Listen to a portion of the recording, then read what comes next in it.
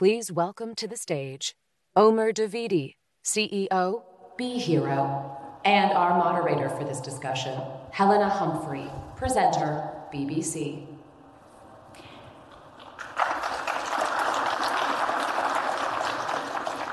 Well, good morning to you all. Great to see so many of you here for this session of fireside conversations talking about leading with vision to create sustainable change, looking at but not limited to how we ensure that our food systems are sustainable ones going forward. Great to have so many of you here with us. Talking about what's at stake, I'll just give you one number to start with, 9.8 billion. That's what our global population is expected to swell to by 2050. So the question is, how do we make sure that we feed those 9.8 billion people while making sure that our change is sustainable, while confronting things like climate change? So I'm delighted to be joined today by Omer, the CEO of Bee Hero, to talk a little bit about that urgent change that needs to happen. Omer, just to start with, you're here in San Francisco. I know it's an offbeat way to start this conversation. I hope you had a good cup of San Francisco coffee to start with. Every morning. Every morning. And you know where I'm going with this, because that cup of coffee, to boil it down to its very essence, it wouldn't be possible without the honeybee population, a population that is under threat right now. Tell us more about that. So I think you touched exactly the point. The population is growing. We need to produce more food. In the next 50 years, we'll need to produce more food than what we produced over the last 10,000 years combined. So wow. The challenge about food production has become a big thing for everyone. And I think one of the things that we did not realize in the early days is how much we depend on bees. Even the fact that we call them honeybees focuses on the fact they make honey, and this is what we used to take away from them when they were foraging and pollinating plants. We took the honey as a sweetener. But as the farming system becomes more intense, in order to support the growing population, we need more pollinators. And bees considered to be the most efficient one. So we hear about bee mortality rates and the fact that more than 40% of bee colonies collapse every year, but we do not necessarily realize how it's going to affect food production. And if we do not introduce technology in order to support beekeepers' efforts and farmers' efforts to get good pollination, we're going to see the result at some point. I mean, this is nothing to do really with, a critical shortage of honey in the future. That's not what we're talking about, obviously. But just talk about your role in that, what you're doing at Bee Hero to try and address that, using and harnessing the power of innovation, technology, AI. How do we confront that? So I was privileged. I didn't come from the beekeeping industry, or I wasn't an expert in the bee world. I came from cybersecurity. I'm a serial entrepreneur. I founded and sold 2 companies in the past. And 6 years ago-ish, I met Itai, one of my co-founders, who is a 2nd-generation commercial beekeeper. And I was quite keen to understand why we don't see a lot of technology in this space. Like, what's the missing part? And we decided to try a different approach and focus on low-cost sensors, the fact that technology is more affordable, the fact that we can use strong models, generative AI, and different tools in order to build prediction models and early detection models, allowed us to focus on low-cost systems that can be installed in every single hive over the globe, and to make sure that we get real-time indications about what's happening. So we developed those sensors. It's a small unit, right, as you can see. It goes into an existing beehive, so you don't need to adjust or change the way that beekeepers are running the operation. By collecting things like temperature, humidity, sound, and so on from inside the hive, we can understand whenever the queen is in danger, whenever you have problem of mites, starvation situation, viral disease, bacterial disease, all those stressors and things that will cause those colonies to collapse if not addressed on time by the beekeepers. And since then, we practically became the largest players in this industry, being the largest pollination provider in the US as well as in Australia, and expanding to more, APEC countries now. I mean, that sensor that you're showing is fascinating. It works, if I'm correct, using the Internet of Things is, the technical term here. When I think about beekeepers, though, I mean, I think many of us think about people, of course, with their, rudimentary technology, smokers, wearing their white suits, for example. So how do you make sure that something that's small but powerful like that gets into the hands of people who need it to really make that change? What I'm trying to get at here is accessibility, I guess. I think in one word, it's seamlessness. So we need to make sure that the solution that we introduce to more of old-fashioned industries is seamless to the way that they used to run things before. Because if you need to involve market education and they need to adjust the way they do things, that's where the adoption takes a lot of time. I mean, we've seen companies in the ag-tech space, the agricultural technological solutions is not something new. It probably started 8-10 years ago with smart irrigation to save on water and so on. In areas where we require significant operational changes, things do not scale fast. And trying to build a startup, to be an entrepreneur in this environment, you have to show scale. You have to make sure that the solution is seamless. It doesn't affect the way they do things. They can only benefit if it drives the value that you claim to bring. And once they see the value, this is where you start to see the change in the way they operate. Well, on that point then, I guess, of value, I do also want to touch on the economic point of this, because bees and bee systems and colonies, I mean, they seem to speak to something that's almost allegorical when it comes to capitalism anyway, right? This is the beginning of organization, whether, the worker bees, the honey bees, the queen bee, and so on. So how does something that makes pollination more efficient, what is the economic payoff? Can you point to that and say, this is how it's worked for farmers, this is how it's improved harvests, for example? Sure. So maybe to give the context, because most of us are less familiar with the pollination industry in general, we have millions and tens of millions of hives moving on trucks at nighttime several times a year to visit different crops. Bees are physically brought to the fields during the bloom time to ensure good coverage of bees. When we are facing low quality beehives, unhealthy beehives, dead colonies spread in the field, first of all, we spend a lot of efforts of moving empty boxes in a way, and then we're not getting the pollination activity that we need. So the first focus using the systems is to ensure that the hives that are being introduced to the fields are strong, healthy, and efficient. And the difference between a dead colony, which will pollinate 0 flowers, to a strong colony that can pollinate tens of millions of flowers a day is very significant. We've seen impact on, when it comes to cross-pollination, on the quality of fruits. You get bigger apples, for example. You get more outputs if we talk about berries, and if we talk about almonds or even canola seeds. Those are the things that we can see increase in outputs as well as quality. And we need to ensure that we tie all those things together. We support the beekeepers all year long in order to introduce strong colonies to the fields, and then the farmers can benefit from this critical short time frame of pollination that can be done in the most precise and efficient way. And just tell us a little bit about the markets that you've managed to roll that out. Which countries are we talking about? Where have you really managed to see that positive ecological, environmental impact?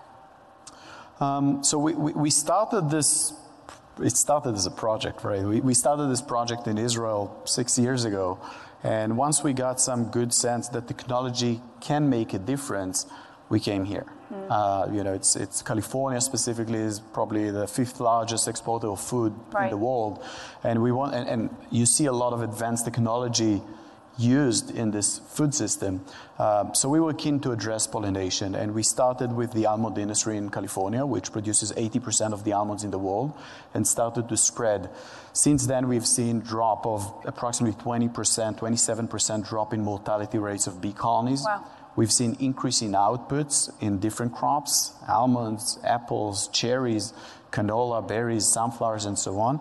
And once we gained some confidence and worked with some strategic partners here, we decided to expand geographically. So we spread to Australia recently, and now we're in discussions with places in South America where we can introduce a lot of value to the avocado industry and the berry industry. So tell us more then about that collaboration. I mean, technological advancement never operates kind of in in a vacuum without it, right, essentially. So, Bee Hero, as I understand it, was founded by not just veteran beekeepers, but of course serial entrepreneurs like yourself, data scientists, biologists. I think it's a really interesting group of people to come together, not perhaps people who had worked together every day. So what kind of collaboration did you get with governments, whether that is subnational, national, and so on, and what kind of leadership is needed on that? I think it's a critical point. When we first started to look into this space, we reached out to some of the universities, some of the governmental institutions to try and see what was already done. Like, people are looking into colony collapse disorder for 12 years already. So, like, what was done? How could this be adopted by the commercial domain? And we learned that there's just lack of data. No one was in a position to build strong and solid data set that can support the entire research community, whether it's governmental institutions or whether it's universities and so on. So the first effort and basically the first year and a half of the company was about building a data set. Wow. And it keeps building since then, so it became huge. And now that we have access to the data, we are building collaboration. One of the collaborations that we recently built was with the USDA. So the USDA is dealing with one of the threats of the spread of the Asian hornet into Washington state. And they were looking to identify the spread. It affects bee colonies, it affects other pollinators. And that's where we learned that we have data samples of wasp stack. And we can deal with it in order to support their efforts. And now we're doing a project with the government in order to mitigate this risk. And we've seen many projects with different universities across the globe. And I think this is where we need to put more efforts. We need to pull in more leaders in this industry so we can share with them our data and they can introduce value to everyone. And on that point then, what more do you think? I mean, you're playing one role, of course, in food security and sustainability, but what more do you think that other leaders, businesses, governments need to be doing to pull their weight, essentially, on one of the most critical issues of our time? I think a lot has changed. So if we look at the Farm Bill, for example, in the US, it's a good example of how the government is supporting the adoption of new technologies into the food system. The last Farm Bill was approved 5 years ago. Think how much changed over the last 5 years in terms of the technology, the affordability of technology, and so on. So that's where we are spending efforts with government official, not specifically for Bee Hero, for different companies, and not specifically for pollination, for different solutions that can drive improvements. We are talking about a slow-moving industry, and the fact that there's seasonality aspects. It takes time to validate the value proposition, sometimes even years. The startup ecosystem is not built for it, right? It's built to move fast. You need to show double, triple traction every year, otherwise investors don't really know how to assess you. And this is where I think we are getting a lot of support from governmental officials, and we need to see how we can leverage those new technologies to at least be explored by the commercial domain, because things that works well in the lab might not necessarily translate well into the commercial domain, and that's a critical part. And talking about those challenges, I mean, startups, by their very nature, they start out scrappy. I mean, you're a serial entrepreneur yourself. It doesn't mean to say, of course, there are always challenges, right? What were some of those challenges that you faced? And I guess what advice would you give to other entrepreneurs, innovators coming to the field of sustainability about what they need to do to successfully carry out and bring their vision to fruition? I think, in a way, California is a very interesting example because, you have the Silicon Valley where a lot of tech is coming from, and then you have the Central Valley where most of the food is being produced in the state. And people in Central Valley might not look at people from Silicon Valley in a good way. Like, they don't have boots on the ground. We don't really understand what we're doing. I think that's maybe a critical component that one of our co-founders is the boots on the ground. He's the guy that grew up in this industry, a second generation person. And for us, it introduced some challenges in the early days that you don't even think of like how can I be accepted in the Central Valley as a Silicon Valley company? Yeah. So those are the small things. I think my advice will probably be around get out there early on. We tend as tech people, and I'm a tech guy, to spend time in the lab to make sure that we can do what we want to do. And then we want to come to the market with something that is strong enough, with a proof of concept that we can stand behind. There's so many things that we've learned out there in the field that we didn't know, even though we have someone that grew up in this industry, that the sooner you get out there, the more mistakes, I would say, you avoid. And every mistake in this space might take another year to solve because you might need to wait for the next season. So when it comes to agriculture, when it comes to food production, get familiar with the market as soon as you can and use as many design partners as possible. We got General Mills to join Be Hero on the last funding round. The amount of activity that we've been doing with them in order to support our efforts to, improve our solutions is significant, talking about biodiversity, something that we don't do as a revenue stream. We're not selling anything related to biodiversity, but that's a big threat that they want to address. They have the resources to address. We have the tools to support it, and that navigates some of the priorities that we have within the company. So your message then essentially would be, get out from Silicon Valley if you're there, for example. In your case, get out into the Central Valley, get your boots on the ground, get your hands dirty. Put yourself in a beekeeping suit, open the hive, spend the day, sweat, understand what they're going through. Small thing, a product guy will develop an app for a beekeeper, not even thinking on the fact that you're covered with honey, you have gloves. It's not going to work. You're not going to take your phone to the field when you work the bees. And that's just a small example that, working in the office, everything looks clean, everything is easy. Going to the field, dust, reception, honey, bees, gloves, it just doesn't work. I think a powerful message and reminder to us all there from Omer Davidi, CEO of Be Hero. Thank you so much for chatting to us. Thank you so much. Thank you. Thank you.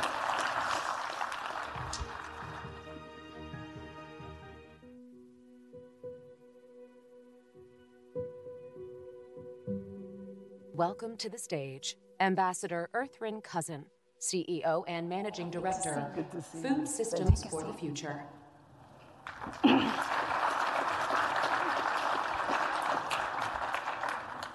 Ambassador, thank you so much for taking the time to be with us today on the stage. You have a distinguished career in humanitarian affairs, not least as the Executive Director of the United Nations World Food Programme. I want to start with something that you've said, something I personally found inspirational.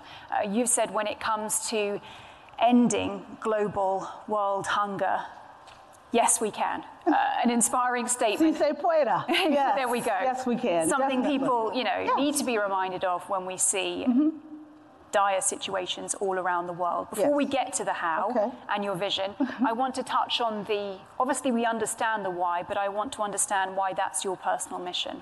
Oh, Mia.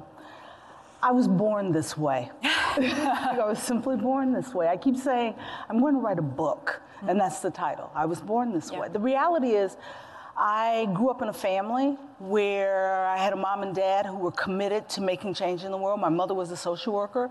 My dad was a community organizer before Barack Obama made it popular to be a community organizer.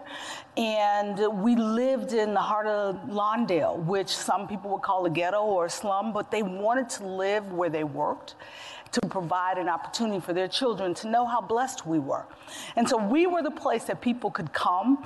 There were always balls and bats that anybody could take, but you always had to bring them back. And they wanted us to understand, because we had been given much, that there was much we were responsible for doing. And I always say my siblings grew up and went and had real lives and got real jobs. I made a career out of trying to help change the world. And in doing that, it's taken you, of course, right across the globe, places like the Dadaab refugee camp, for example, where you've said before, unfortunately, as laudable as the humanitarian affairs system might be, we are still feeding the same people drought after drought, because that is the cycle of what we're facing right now, ever increasingly, unfortunately, due to climate change. Now, I say this coming from the humanitarian system myself. I was a former UN worker, and it's true. We do end up giving, very sadly, food assistance to the same people, the same women trying to feed their children, essentially. How do we change that? And what is your vision for changing that so that we don't have to keep giving assistance to people who are living on the front line of climate change in this way? Well, we know that of the 800 plus million people who are food insecure today, those who are in an acute famine situation, 4 out of 5 of those people are victims of conflict. They are living in conflict situations. And the challenge is providing for resilient food systems in conflict situations. What you need is peace. Right. In order to do that first. As we look at Ukraine and what is happening in Gaza and with Israel today and other places, Afghanistan and other places around the world. But we also know that climate is driving a great deal of this. And some of the most vulnerable people in the world live in climate vulnerable places. The opportunity there is to invest in sustainable food systems that will produce food that is required to feed families, not just at the time of harvest, but all year round. And the last piece I would say is we need to realize that when we talk about building sustainable food systems, we're not just talking about in sub-Saharan Africa. We're talking about in countries across the APEC region, including here in the United States, investing in the food systems that will continue to produce the food that is necessary to support that 9.5 billion people that you talked about by 2050, when FAO tells us that we need to increase food production by some 50%. And just on that point, I mean, you mentioned there, it isn't just sub-Saharan Africa, because the knock-on effect of this is food insecurity around the world. This country, here in the United States, 35 million people, food insecure right now. Right now, 35 million people who are food insecure. And let me give you another number, 41 million people here in the United States who can't afford a diverse, nutritious diet on a daily basis. And that number is part of the 3.1 billion people globally who can't afford a diverse and nutritious diet on a daily basis. But what we need to realize is that the food system is complex. And so the answers will require a diversity of solutions. It's not about just sustainable agricultural production on the farm. It's also about sustainable livestock management. It's about agroforestry to support our environment as well as growing food in those places where our forests are so important. It's about alternative proteins being a part of the solution, but not the only solution. So it's about aquaculture and having sustainable aquaculture systems. And all of the work across the food system, across the value chain, is necessary to ensure that sustainable, durable food system that I talked about, whether you're talking domestically here in the United States or across the globe. Ambassador, you just sketched out there, I think, a 5-pronged, at least, approach to those, shoring up a sustainable food system. How do you do that? A, in terms of collaboration, and then B, let's talk about the money piece, right? It's expensive, but how do you do it? And where does that money come from? The money will come from not just the traditional sources. You have government subsidies, and what we subsidize becomes very, very important. Right now, many would argue that the $700 billion in agricultural subsidies globally is being misspent. Not all of it. But we can repurpose subsidies to support smallholder farmers, to support regenerative agriculture and carbon sequestration. We can support the investments in what is too often called specialty crops, which are more fruits and vegetables. And so repurposing subsidies is going to be quite critical. But the other quite critical financial source is private sector. What we need is private sector investment in the food and agriculture system. Only 4.8% of all climate finance dollars from the private sector goes to ag and food. 4.8%. Why Yet, is that? ag and food represents 25% of the greenhouse gases emitted every year, and it is the system that is most vulnerable to climate change. Why is that? Right, why is that? I look out on this audience of CEOs and say, why is that? The reality is that agriculture and food have always been deemed risky. We're not sexy enough as transportation and energy, but we are critical, because even if we did everything that has been suggested in the energy system, and transportation, if we don't address the challenges of the food system, we won't meet the Paris Accord, the agreement of the Paris Accord. Well, you're making a strong sales pitch for it, but just looking at the fact that our global food systems right now, I think they contribute to something around 25% of the world's greenhouse gases. You can correct me if I'm wrong on that point. Right. And we know that through climate change, that ends up having a disproportionate impact on those who are then on the sharp end of it as well. I mean, it is one of the great ironies of this system right now. So how do we make sure as well that that capital flow goes to those people as well? How do we advocate for them who are really, particularly in lower income countries, for example, disproportionately impacted? Right. We will need to invest in our smallholder farmers. We have 500 million smallholder farmers who feed 80% of the population in the countries where they work and farm. Wow. And so investing in those smallholder farmers is going to be critical. But it's also important that we invest in large farms. We invest in farms that can efficiently and productively and sustainably provide the food that is necessary to support not only the food needs of the populations in the countries where they harvest, but also to support our global trading system. Our global agricultural trading system is quite critical to our food security system. And we're not just talking about globally as well. I mean, when we look at the United States, for example, I think it's something around 50,000 black farmers who remain in this country operating. There are less today. Wow. That was at the end of 2021. We had 50,000 black farmers, and every year we're losing more. And we're losing more because of the lack of access to the financial resources that we're talking about here today, the lack of access to the tools to ensure that they can compete. Less than 1% of the agricultural production that is traded, that is sold on an annual basis in the United States, is produced by black farmers. And it is not because the black farmers don't want to produce. It is because they have not had the investment, the access that is necessary for them to produce. We have the same thing with women farmers. We know that women farmers don't have access, whether you're talking here in the United States or you're talking globally. They don't receive the access that is necessary to the finance, the tools, the capacity building. But we also know that particularly in sub-Saharan Africa, some 40 to 60% of the farmers, depending upon the country, are women. And if women receive the equal access to those tools and finance and capacity building, that you would increase production by 20% just on the African continent. So these are not problems that are limited to any one country.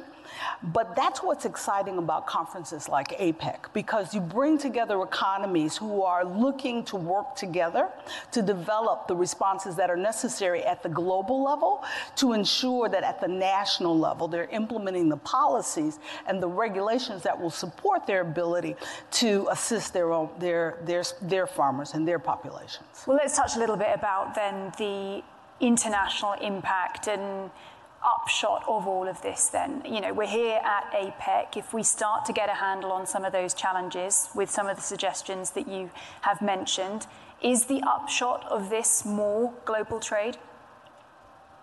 I would hope so, but global trade with rules Rules-based global trade, open, free and fair trade that's governed by rules regarding the environment, regarding human rights, as well as the protection of jobs. You and I had a similar experience coming in here today, where there are protesters outside who believe that this type of a conference is detrimental to livelihoods in countries around the globe. I would say it doesn't need to be that way. That we must have a global trading system that supports where food grows and where food needs to, where imports are required. But that system must be based upon rules. It must be open.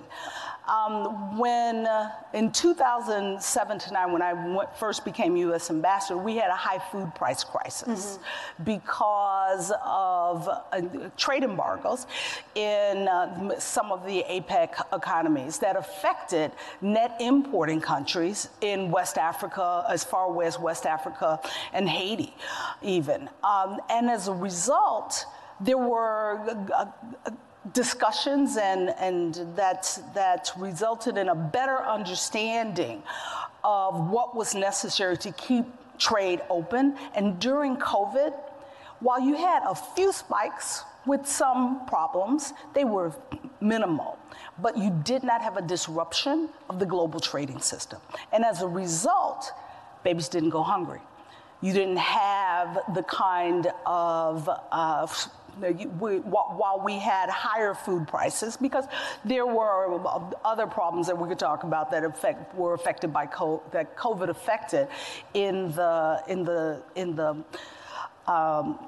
trading system, even local systems. But the long line trading systems of commodities stayed open. And we were able to ensure that the level of problems that we saw between 2007 and 9 did not occur as a result.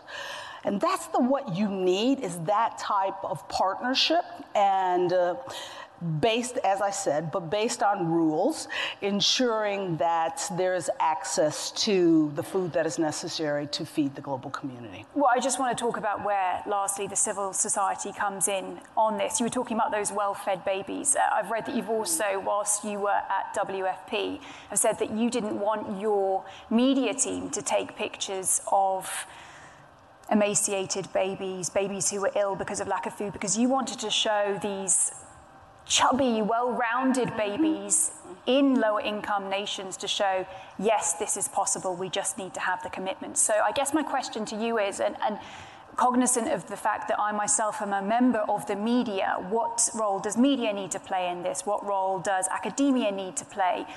The whole roster of civil society when we talk about a food-secure world. We need a narrative that says ending hunger is possible, no matter where we are in the world. And that narrative starts with the media and those with voice who are willing to speak truth about women and families in tough places around the world. Because I have been, as you noted, in Somalia, Sudan, South Sudan, Yemen. Every family feeds their baby first, whether it's on the west side of the city of Chicago, or it's in a slum in Nigeria. Right. And the reality is, what we know is that when people are given the resources to support their ability to grow the food that is necessary, or the resources to purchase food that is affordable and available, that their children are fed, that they have the opportunity for prosperity. And that's all, that narrative is too often not told. We lean into the story with the baby with the flies on their eyes. And we fail to magnify the mother who is working hard every single day to feed her children, no matter where she is in the world, no matter how tough it is.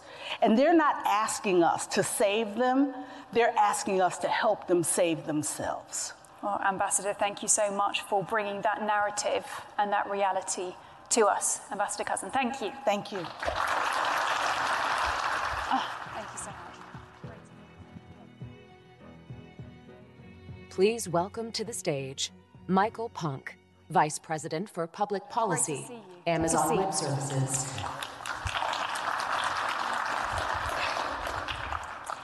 Ambassador, great to have you with us today. Thanks a lot. Great to be here.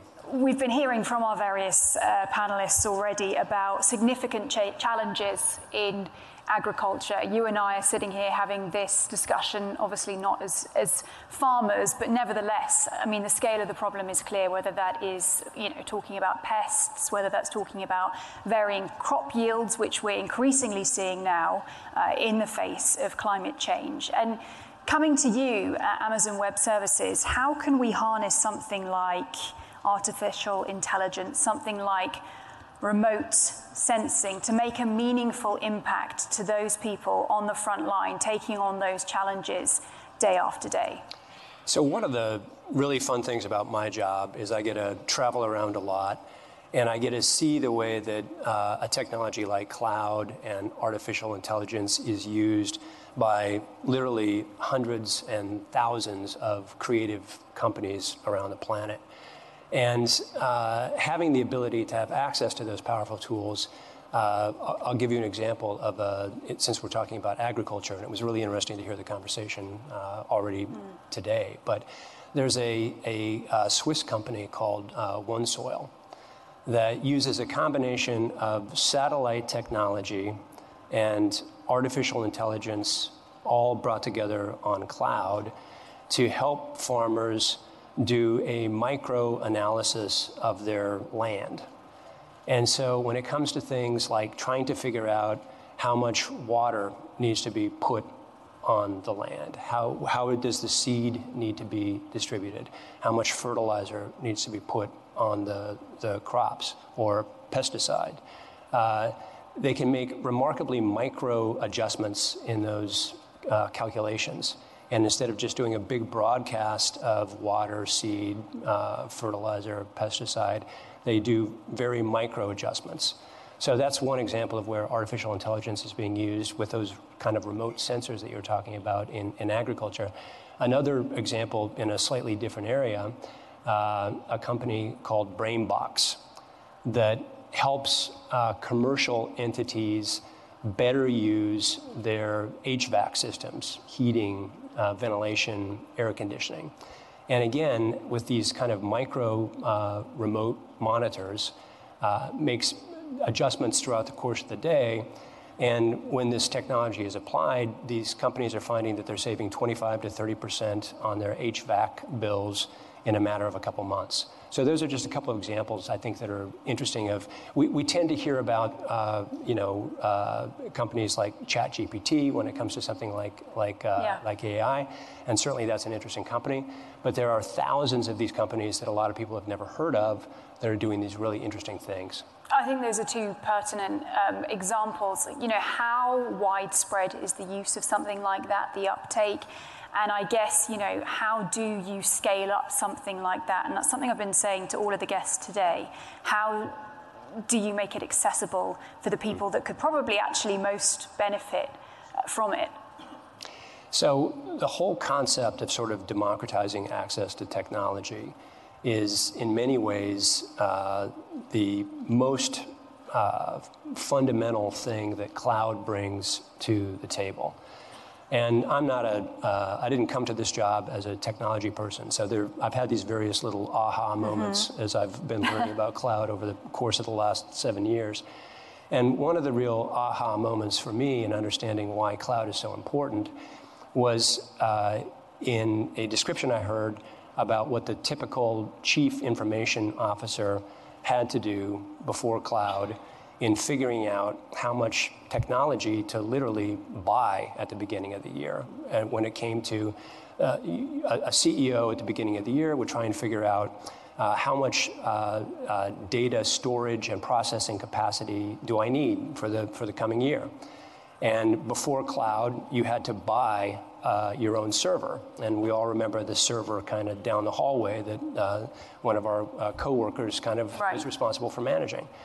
And the trick of that is if you bought too little storage and processing capacity, you risked your system crashing if there was a spike in use. And we all remember examples of when systems crashed because of a spike in use.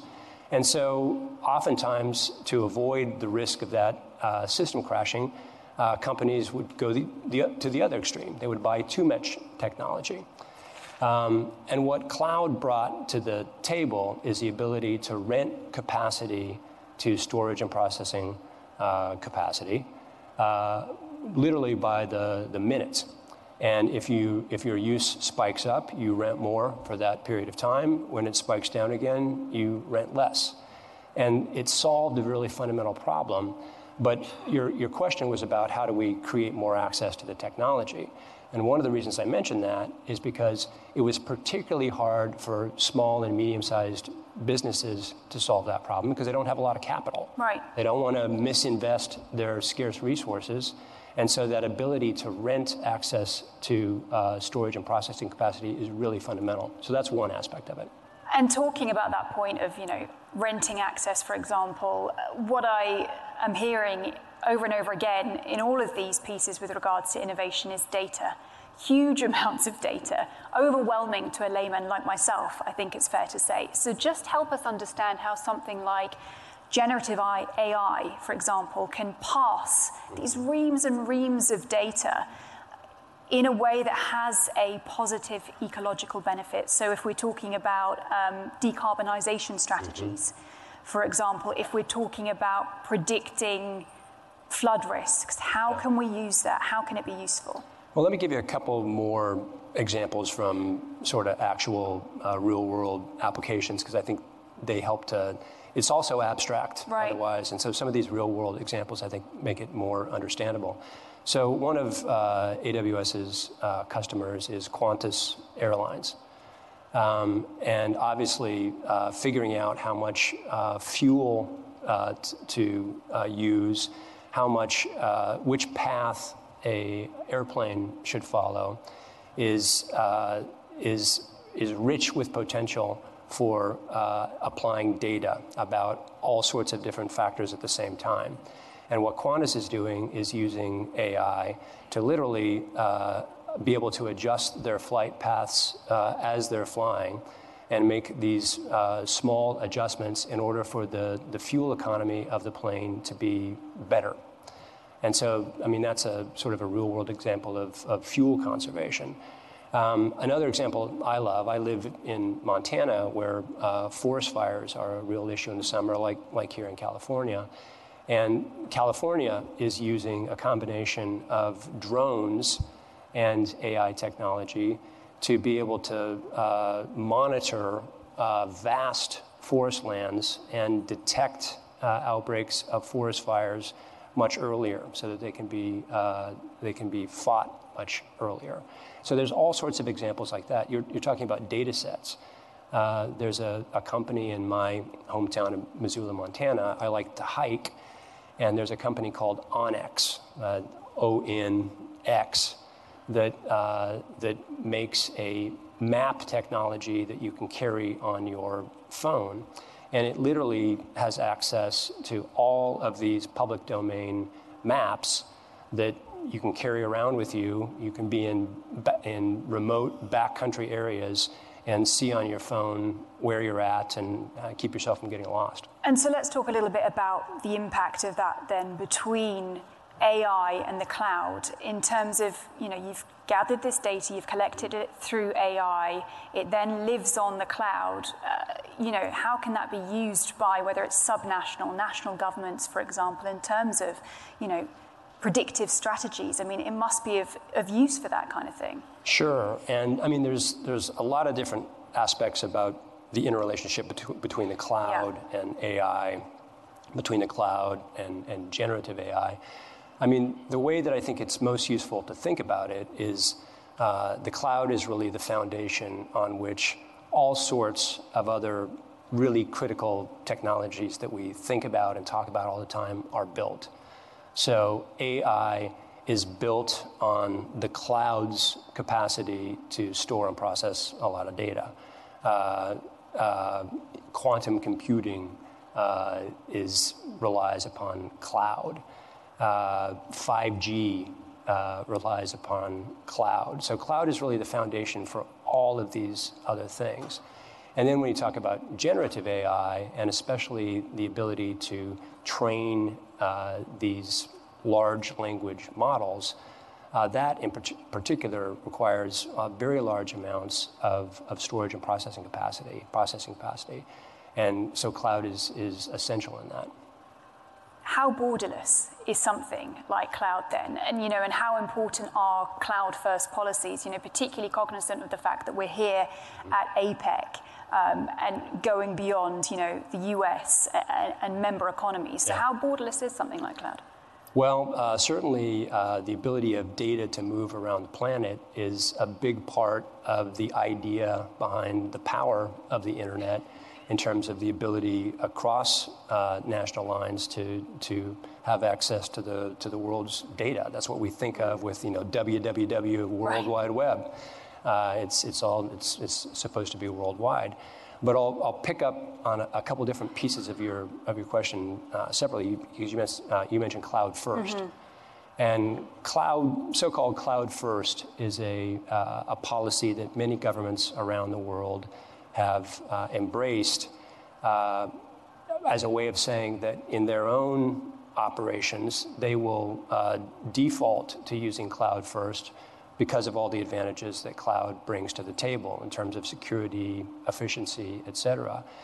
And one of the really interesting dynamics we've seen is COVID resulted in many governments around the world accelerating their use of cloud tools in the face of crisis, and which I think historically you see lots of examples of a particular crisis accelerating. Necessity being the mother of invention, exactly, yeah. Exactly. And so during COVID, governments were all grappling to help their citizens be able to work remotely, remote education, have access to health information. And in some cases, by necessity, they turned to cloud as a way of doing that more efficiently. Cloud first, as I said, is kind of a step of making that a much more deliberate and less reactive type of policy prescription. And it's important because it signals that that cloud is a safe way to store and process data. Well, let's touch a little bit on the collaboration part in all of this, because it never happens in a vacuum in terms of technological advancements. So how does Amazon Web Services collaborate with other stakeholders, be it business, government, and so on, to make sure that these technological advances are impacting ecologically in a positive way when it comes to the environment? So there's a bunch of different aspects of that question. I mean, the starting point at Amazon, I think, when it comes to sustainability is our climate pledge, which we undertook a few years back, a pledge to meet our Paris obligation of being net carbon neutral 10 years early. So instead of 2050, meeting that by 2040.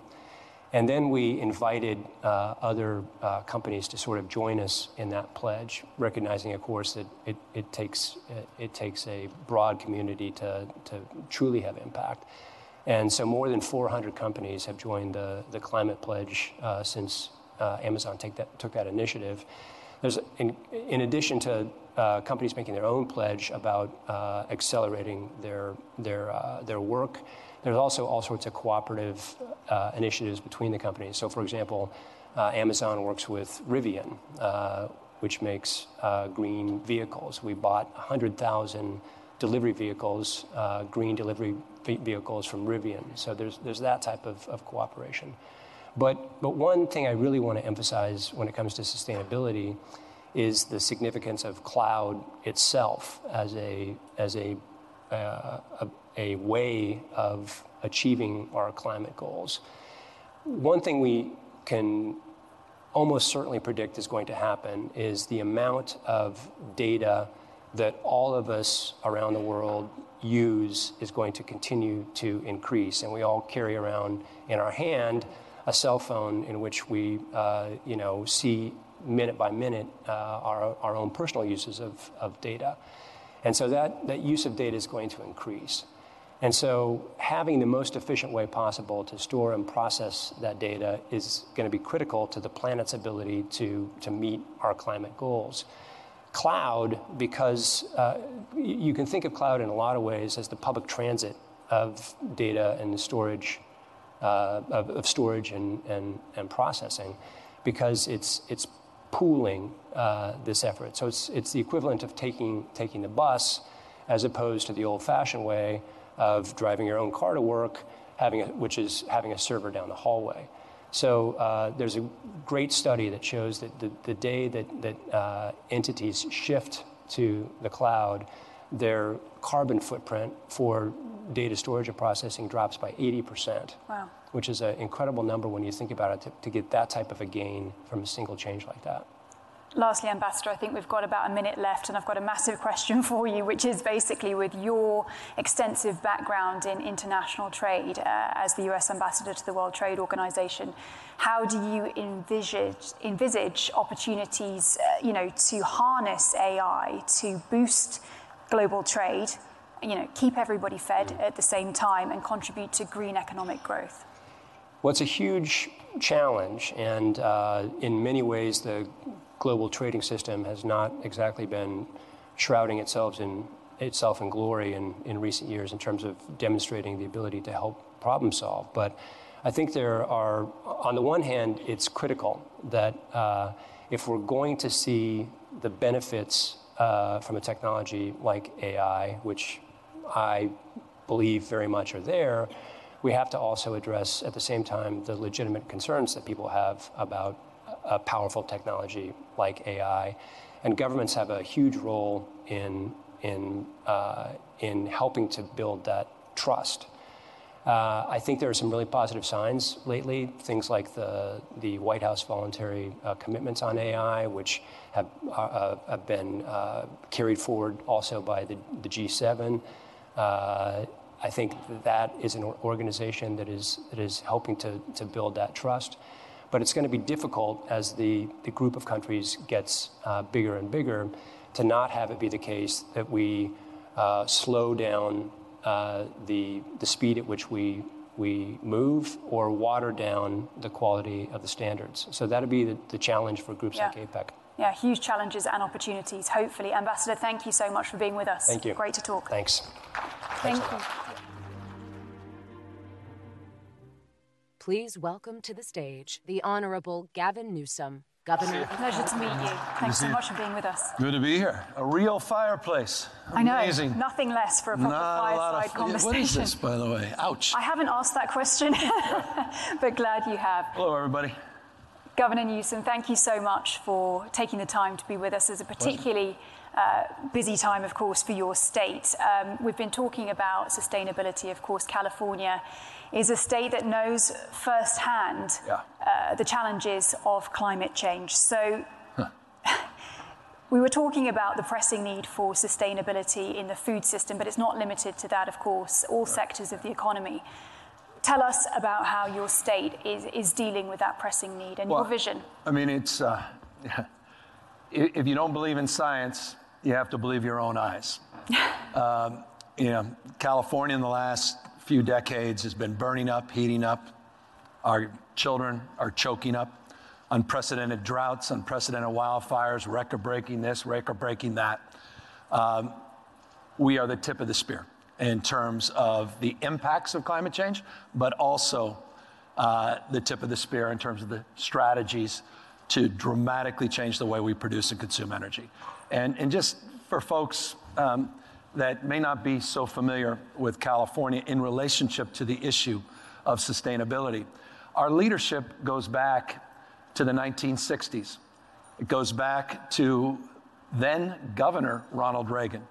It goes back to partnerships that we advanced with then President Richard Nixon California created its first regulatory body, the California Air Resources Board, in 1967, and we became the first state in the United States of America to regulate tailpipe emission.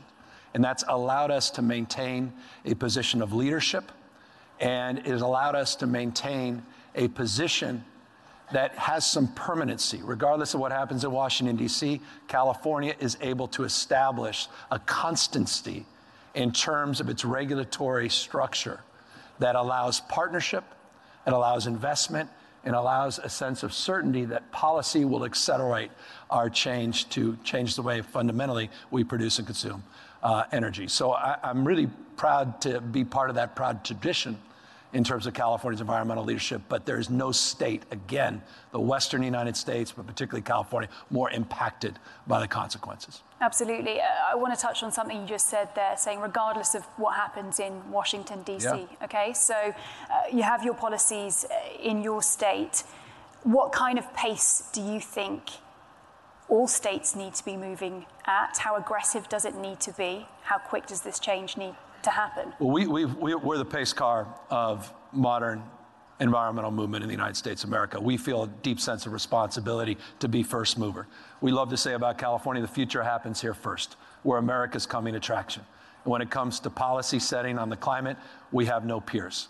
And the remarkable part about California's leadership, again, established under the framework of our regulatory body, the California Air Resources Board, is that we impact and influence other states. The power of emulation. Success leaves clues. And what we've been able to achieve in California is not only nation-leading environmental policy, but the application of that policy has allowed us to dominate as one of the most robust economies in the United States of America. And I think that's really the principal point I want to emphasize here today. Our economic success, California's economic success, is not despite our environmental leadership. It's because of our environmental leadership. We're a large fossil fuel producing state that already has 6 times more green jobs than we do fossil fuel jobs. Just think about Tesla. Tesla exists in California for a reason. It was the policies we established that created the conditions for the kind of risk-taking and investments that Elon Musk and his board have made. And we've now exported that technology around the rest of the globe. 56 headquartered manufacturing companies in the ZEV space, one of our biggest exports just in that space. We're the first jurisdiction in America to require all purchases of new vehicles to be alternative fuel vehicles by 2035. We saw then other states follow that lead at the pace that's required of this moment. And that pace setting is, to me, where the real opportunity lies. And I'll tell you, you listened to the president yesterday and our climate assessment came out. There was not a lot of good news in there. I mean, everybody needs to wake up. This climate crisis is a fossil fuel crisis. Period, full stop. It's the burning of carbons. And we have got to get off our addiction. And California is in the how business. And we want to prove that we can do that and significantly grow our economy. And we want to dominate. We want to dominate in this next great global industry. Talk to me a little bit more about then your vision coupling environmentally sound policies and economic growth, because, you know, to play devil advocate here, as some people would, they could say, well, that's a challenge. It's a challenge to grow the economy in this way, taking into consideration all of these factors with regards to sustainability. You've just said it's not. You're saying it's an opportunity for growth. Yeah. Talk to me more about that thinking and how you achieve it. The challenge is the status quo. It's bankrupting us. I said we're burning up, heating up, and choking up. People are having a hard time getting property insurance. That's impacting new home construction. The cost of living is going through the roof. Taxpayers are getting fleeced every single year. I mean, how many billion-dollar catastrophes can the taxpayers continue to absorb and subsidize? The cost of inaction is the insanity of the status quo. I'm for the fresh air of progress versus the stale air of normalcy. I mean, this is the greatest economic opportunity that's ever been presented. So we have to disabuse ourselves of this mindset, this lazy mindset that somehow this impacts economic growth. Let me just give you a proof point. In 2021, we had 7.8% GDP growth in the state of California. We're the 5th largest economy in the world. on our way to be the 4th largest economy in the world soon. If you're from Germany, we're right behind you. We're coming. We just took out the UK. Thank you, Brexit. And my point is saying that was a shot. That was a shot. That wasn't. But the point is, you see. I mean, if your entire world is just GDP, then consider California in the last decade. Consider California before the pandemic. 5 years before the pandemic, California outgrew all Western democracies. In fact, globally, there was only one economy, and that was China, that outperformed the state of California in the 5 years prior to the pandemic, as we were accelerating these environmental policies. And I want to underscore that, as we were accelerating this transition. So I call BS on this whole idea, which, by the way, is an idea that's bought and paid for by the arbiters of the status quo that are buying off politicians like me left and right, where we all run out with our stale talking points. California is about innovation. It's about change. It's about entrepreneurialism. It's about pushing out the boundaries of discovery and new thinking. And I want to invite the world to this state. And again, it goes back to the state of mind that I had in the reflection of your question. And in fact, no matter what happens, I want you to all please understand this.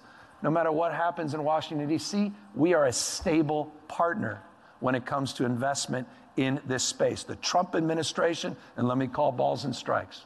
The Trump administration tried to vandalize our leadership. We were involved in over 100 lawsuits with the Trump administration, and we beat him back in every one of those cases. We will continue to maintain our leadership no matter what happens, and that, I hope, invites investment and invites the kind of entrepreneurial spirit that defines the best of our state. Governor, talking about that entrepreneurial spirit, you've spoken about the need for fast pace, acceleration, for leading the way. I want to ask you, how do you make sure that no one gets left behind in that as well? Because we were speaking to our guests, Ambassador Cousin, who was saying we have a dwindling number of black farmers in this country. We have 35 million people right here in America who are food insecure. When we look at California and we think of Silicon Valley, innovation, and then we look at the Central Valley, for example, and we think about the agriculture there and the challenges that are also faced there because of climate change. Right. How do you make sure that no one gets left behind? Well, that's the economy we created. It was a left behind economy. That's why I want to disrupt the status quo and advance a construct of not just growth, but inclusion. And we build that in. The answer is very specific, and it's not even complicated. You write it into the rules and regulation. We have the first fully functioning cap and trade program in the United States of America. Interesting, a Republican governor signed that legislation. In the cap and trade legislation, we require the cap and trade revenue to go back into communities that have been disproportionately impacted by the change. I'll give you another example, very specific example. We have, and my staff hates when I refer to it as the Saudi Arabia of lithium. But down near the Salton Sea, in the southern part of California, we have enough lithium reserves to basically provide for a third of all the lithium in the world. We just established a new rulemaking. 100% of all the fee and tax revenue that's generated from the extraction of lithium has to go back to this community that has been disproportionately left behind and impacted by our fossil fuel economy. So you write the rules and regulations. Again, we overcomplicate this. It's pretty straightforward. And we address the mistakes of the past because we know the fossil fuel industry has socialized those costs and burdens on the rest of us. The healthcare impacts in the Central Valley are disproportionately being felt in terms of bad air quality, asthma rates, lifespans. All of those things are factored in the context of all of our rules and regulation and our workforce development strategies and our long-term sustainable mindset in terms of addressing, again, the inclusion part of that growth equation. I mean, as you sketched out at the beginning of our conversation, you have been on the front lines of this in California, whether that is water scarcity, whether that is wildfires that you have been battling now for years, increasing in ferocity as well. How has that inspired your vision when it comes to sustainable leadership and taking that from it, sometimes from a local level, and then bringing that onto, a global stage as well here at APEC? It's rather extraordinary. I was in Beijing recently, and they had a similar experience. Record-breaking drought, and then record-breaking rain. back to back. That's exactly what happened to us this year. In December, and January, and February, March, these pineapple expresses, these atmospheric rivers, these rivers in the sky, massive flooding. After 3 years of some of the worst drought we've ever had in our history, this whipsaw. But what you just laid out is more impactful. It's people, it's lifestyles, it's traditions that are being destroyed and wiped out in real time. Grizzly Flats, California, almost wiped off the map because of wildfires. Paradise, California, 85 people lost their lives. First time I met Donald Trump was on a flight to Paradise, California, where he saw firsthand the ravages of Mother Nature. Of course, he doesn't believe in climate change, but he, again, had to have believed his own eyes. He said it was a forest management issue. A little simple in terms of his mindset. He also said we should rake our forests, and that would solve it. And I mean, actually in real life, said rake them with rakes. Just rake it. 100 million acres. I don't know about your raking policy in your respective countries, but that was a serious proposal from the President of the United States, former president. He lost the election, by the way. So, look, when you go to Greenville, California, it's gold rush town like Grizzly Flats and Paradise, that's literally wiped off a map. It's pretty sobering.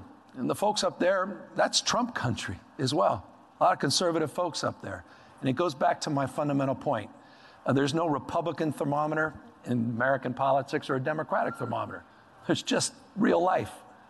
And in California, what's happened, and I think you're seeing this growing consciousness around the world, this is no longer ideological. It's not even through the prism of politics. It's through the prism of people loving their families, loving their communities, and are just desperate to address the ravages of what we have created in this man-made climate disaster. And the fact is, we have the tools. And if there's nothing else I want to leave with you, when I say we're in the how business, we're through this now. We're in this process. We call it the great implementation. We've moved away from ambition. I don't know what else we can do. I guess we could pull some of our ambition closer. But at the end of the day, I'm done signing any commitments to 20 this, 20 that. It's like we've got to go. We've got to invest. We've got to make things happen. And I think people are now seeing that they're part of that future. And they see a brighter and better future. And that's why I'm very enlivened and optimistic. Did you take that message to China, for example? You were recently there. Tell us about those conversations. Well, look, you're never going to solve for the planetary realities of climate change unless California, or rather the United States, in partnership with California and China, work together. Just think about the United States and China alone, over 40% of the world's greenhouse gas emissions, just those two countries. And so it's all about partnership. I said it when we met with President Xi. It's not a closed fist, it's an open hand. And it's sharing best practices, it's partnership, it's scaling technologies, it's sharing technologies. I left with the climate envoys. You saw with climate envoy Kerry, and minister was down there at Sunnylands, and we had an opportunity to showcase some of the work we're doing out here, some of the modern work. But we've been trading best practices for decades between our respective countries, and the planet is a beneficiary. Our economies are beneficiaries. So more of that. And that's why I'm here at APEC. More of that. Again, open hand, not a closed fist. Divorce is not an option. We have to live together and advance together across our differences. We'll manage our strategic competition. But at the end of the day, we all share the same short moment in life. And the climate is the ultimate equalizer. And to me, it's so foundational in terms of connecting our fate and future in a way that should invite us all to the same table. And so I was really proud of that trip. I'm really proud to see our two presidents meeting as we speak, trying to turn the page, turn down the volume a little bit. And I just think it's a very healthy thing. So you went there with a message of an open hand from California. Yes. How was that received? What kind of partnership do you think came out of it? Through the silly season of politics, for folks that, on that other side of the political aisle, that's one thing. The folks that are actually thinking through stuff, and I think received very well. It was certainly, I don't know, I can't talk about how it was received in China, but look, it was received well in my home. I got 4 young kids. I got a 7-year-old boy, Dutch. And you know what? I think he'll be proud of his dad 20, 30 years from now and saying, you know what? When I was his age, I was jumping under the damn desk at school because we're having some nuclear war with Russia. I don't want him to grow up like that. I mean, literally, I lived through that anxiety in the late 70s and 80s. We all did. We don't need that. There's too much anxiety, too much stress in this world. I mean it. And so I'm not interested in the situational politics. And that's why I was out there with President Xi yesterday, welcoming to California, welcoming back to the United States. We need more of that. And again, that's why I'm proud to see President Biden down there and their teams working together. I'm looking forward to the readout today, and I have all the confidence it will be very positive and constructive. And so, again, our lives are too short. And I really mean this. The issue of climate presents itself as an opportunity for the Commonwealth. And it creates an opportunity for us to build trust in relationships, because at the end of the day, that's all that matters. Governor Newsom, thank you so much for being with us. Thanks for having me. I appreciate it. Great to see you. Thank you. Thanks, everybody.